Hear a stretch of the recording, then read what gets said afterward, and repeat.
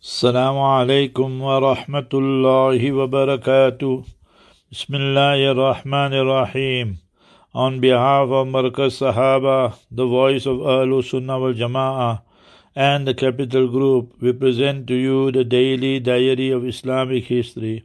It was the 6th of Ramadan, the year 92 after Hijrah, the 27th of June, 711, the Islamic army, under command of the young Muhammad ibn al-Qasim rahimahullah, clashed with the Sindh army under the command of King Zahir.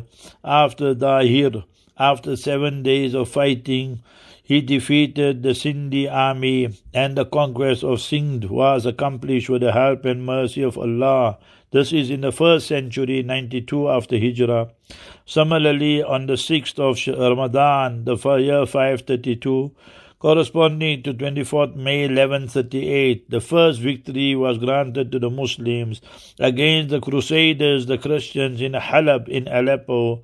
The commander of the Muslim army was Imaduddin Zanki, whose son was Nuruddin Zanki. Subhanallah, these were the great giants of the liberation of the Muslims in different parts of the world.